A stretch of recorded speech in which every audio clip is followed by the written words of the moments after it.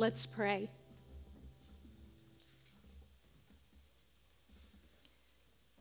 Hold me up, God, that I might lift you up. Amen. Y'all, I have some really good news for y'all today. I mean, it's excellent good news. But I'm not going to lie to you.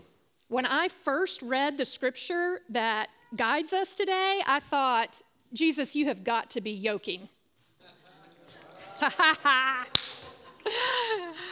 That's pretty corny, I know. But take your yoke upon me? Are you kidding me? I mean, I already have way too much to do and way too little time to do it in. Y'all, I'm tired. Weary is a really good word. I'm weary. That word for me evokes that sense that not only am I overscheduled and overcommitted, but for months now, life seems to have been coming at me in wave after wave of, well, let's just call them challenges. Realities to confront that have not been fun. I won't go into a lot of detail right now, but I mean, it's on every front. Personal, family, political, church, both local and global. I'm overwhelmed. And it's one of those overwhelms where you don't see a light at the end of the tunnel. I have a really hard time imagining the day when everything will be checked off my list, when every challenge will have been resolved. And I know I'm not the only one that feels this way. Can I get an amen? Yes. We all have lives that are busy.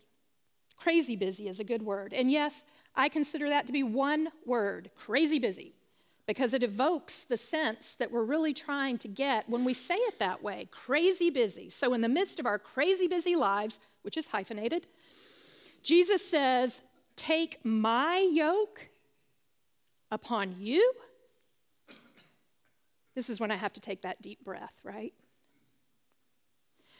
Because he says, my yoke is easy and you'll find rest. I find that a little bit suspicious. So many of the yokes that we bear feel like a burden. I mean, they just weigh us down. Work, school, household chores, social obligations, political commitments, family, extracurricular activities, students. Forget about exercise. All of them sometimes feel imposed upon us, obligatory yokes that feel more like shackles than anything else because we don't know how to escape them. So why would Jesus' yoke be any different from all these other yokes we bear? Why would his yoke be easy? Well, here's the thing. Here's where the news starts to get good. Because the Greek that's translated here as easy, it's better translated as well-fitting or fulfills a purpose. The word that's translated here as easy can even be translated as it relates to God as gracious, which is really important because this text, what Katie just read for us today, these are the final verses in a section of Matthew's gospel in which Jesus is telling his disciples that God is being revealed in him. So he's saying, pay attention. Watch me. Because you can know the Father if you know the Son. I mean, the words that Jesus speaks right before the words that Katie read for us today say, no one knows the Son except the Father, and no one knows the Father except the Son, and those to whom the Son chooses to reveal him. And then immediately following this, Jesus says, so come to me, all. Come to me. Because this knowing the Father through the Son, this is that know that we've talked about before that is this knowing very well, this deep knowing. It's an intimate knowing, something that we come to know by experience. So Jesus says, all of you come to me and take my yoke upon you and learn from me. Learn from walking with me. Learn from experiencing me. And by experiencing me, you will know God. This is what the season of Lent is really all about, isn't it? I mean, we follow Jesus throughout these 40 days leading up to Easter. We follow him as he journeys to the cross. And we experience Jesus by walking alongside him, much more intentionally maybe than we do any other time of the year. And Jesus enables us to do this, our scripture today tells us. The reason that his yoke gives us rest is because it is so well-fitting and because it fulfills a purpose. It fulfills God's purpose for our lives. The reason so many of the other yokes that we bear feel so heavy, it may be because they don't really fit us. Maybe they don't serve the purpose that God has in mind for us, or maybe we're bearing the burden of some of these yokes alone. I know I do that. I'm not very good at asking for help sometimes. I'm not very good at delegating.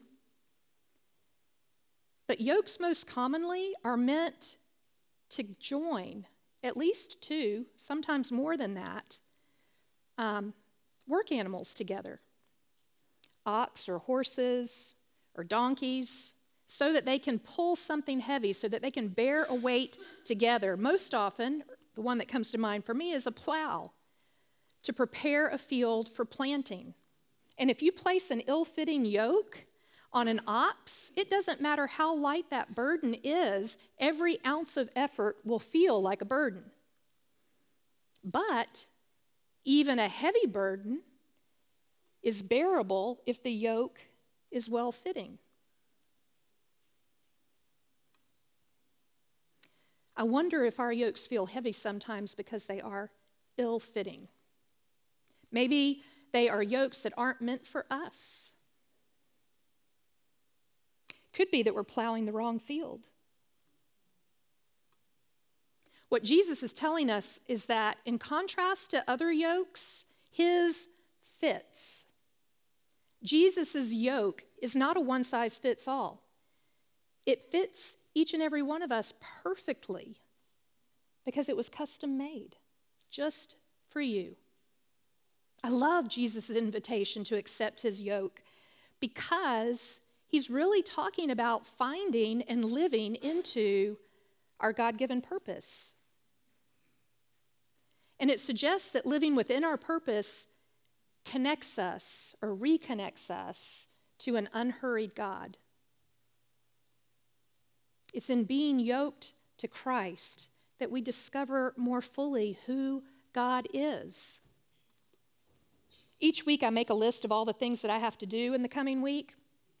And the very first thing on every single list that I write every single week is write sermon.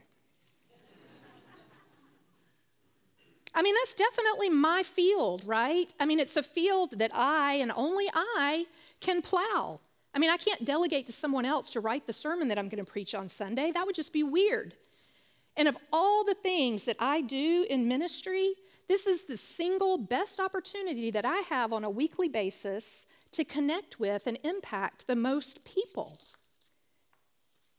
And almost every single week, other yokes divert my attention. The next thing you know, I'm plowing every other imaginable field. And the number one field on my list ends up being the very last one that I plow. I don't know if that sounds familiar to y'all or not, but it happens to me every week. To draw on another metaphor, let's go back to that metronome that we heard at the beginning of the service during the threshold moment. Metronomes are used for the purpose of setting the tempo of a musical piece. And there's a perfect tempo that is intended for each piece of music. It's indicated in the musical score. And when it's played at the appropriate tempo, it is the tempo that the composer intended for it to be played at.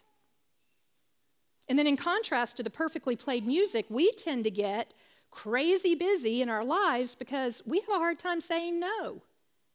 We can't say no to all those other metronomes that start to take over our lives. So we spend a lot of time and attention and energy wrapped up in activities and pursuits that have little or nothing to do with our specific purpose. They have little or nothing to do with what it is that brings us alive in the world and that brings life to the world through us. We hear all the other metronomes or yokes calling to us saying, come play me, or come plow this field. Don't you have a heart?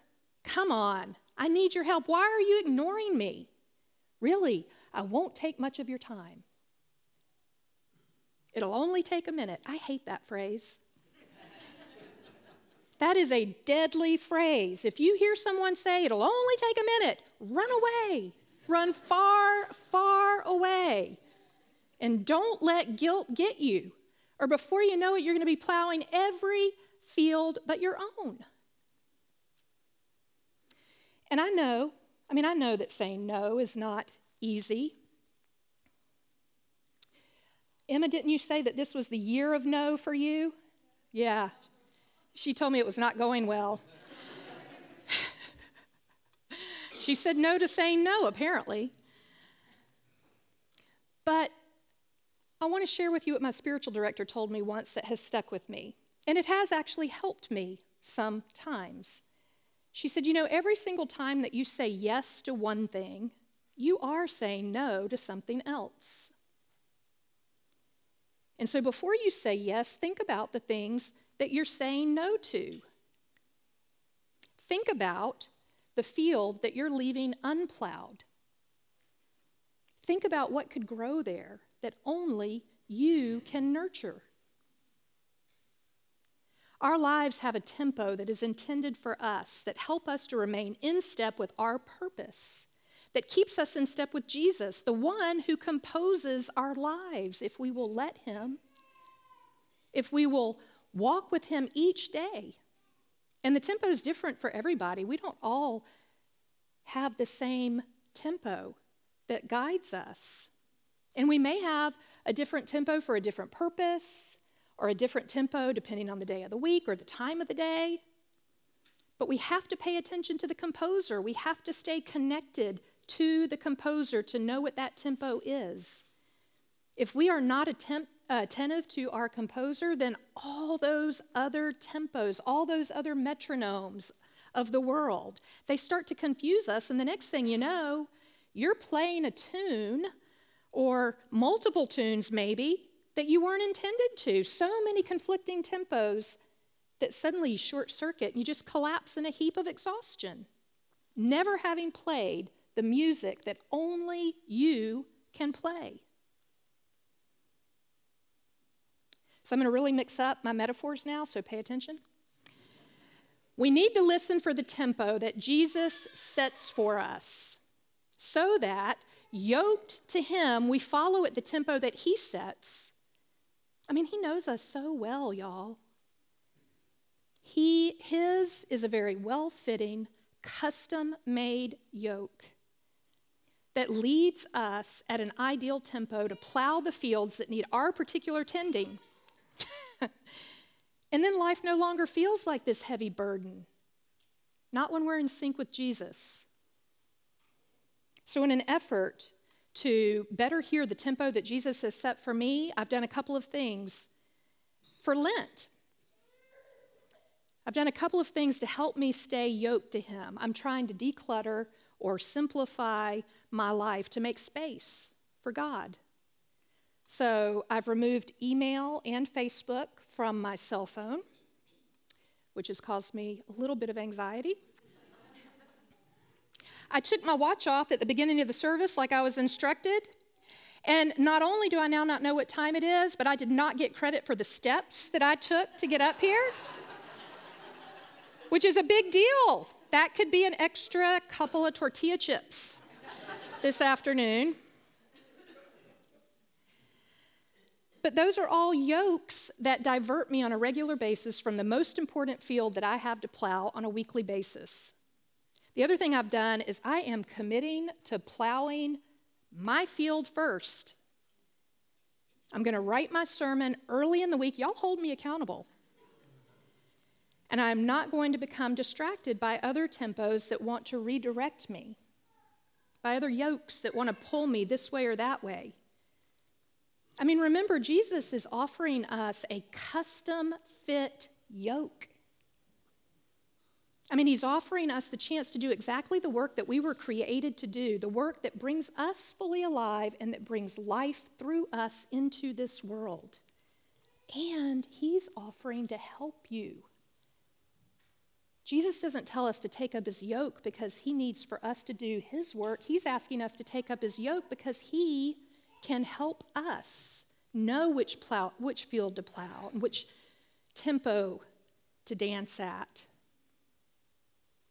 One of the ways that we can stay in step with Jesus, that we can yoke ourselves with Jesus and remain yoked to him throughout this season is through prayer. And we are promoting a specific prayer practice throughout this series. You've probably heard of a time out. Well, we give a time out oftentimes when a break is needed, or perhaps we need to think about the consequences of an action, or we need to take a break from the intensity of a conversation or a situation, or maybe we're just spiraling emotionally. We're overwhelmed. We need some perspective. Maybe we just need to get quiet so that we can find a new direction, so that we can be redirected to the field that we are called to plow. So during this series, we are giving ourselves time out to spend time in the prayer chair, to reconnect ourselves with an unhurried God.